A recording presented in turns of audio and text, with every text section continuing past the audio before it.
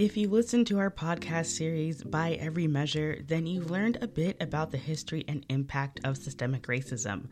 Following the podcast launch, members of the community reached out with lingering thoughts and questions they had. Host of the series, Tariq Moody and Reggie Jackson, answered a few questions and put a few common concerns in perspective. In this bit, Reggie and Tariq talk about the function of holding spaces for people of color and for white people on their own to talk about race. Let's just say you had a project you were working on, right? You were building some new skyscraper in Milwaukee.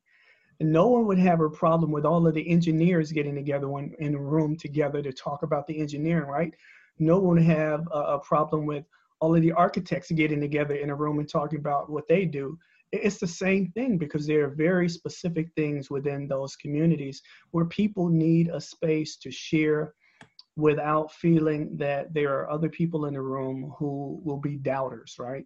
That's one of the things that people that I know in the community that are doing anti-racism work. One of the things that I've heard from a lot of Black people, and not so much from Latinos, but from a lot of Black people, is that there's fatigue that's built into constantly having to teach white people about this stuff.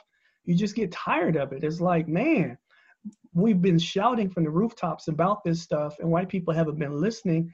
And, you know, maybe if we have these conversations among our peers, then we can have more productive conversations. But I think there's room for, you know, those homogenous groups, but there's also room for groups that are more diverse as well. I say the same thing about white people. White people need to get more comfortable having conversations about racism with just white people, which is something that, you know, we would never do that. People would never really propose that. But listen, that's something that has to happen. White people have to have those open, honest conversations in a space where there are no people of color at.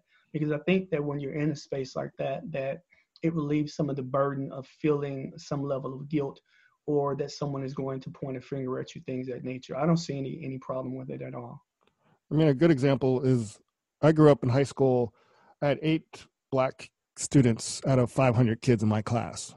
That was very weird and uncomfortable after times. And though you're always, so back of your head, you're always thinking, what are they thinking? Then I go to Howard University. I don't have those thoughts. I have had the ability to be a student without thinking, is this professor being racist? Am I being followed around? Is a security guard chasing me? It's like all those things you hear about students have to deal with in PWIs, which predominantly white institutions, I didn't have to deal with. That allowed me to develop as a good student, as a leader, to make an impact.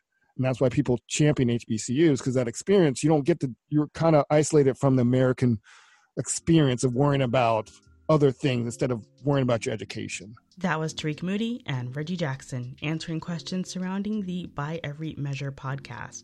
To hear more or the podcast, go to radiomilwaukee.org. I'm Olivia Richardson for 88.9.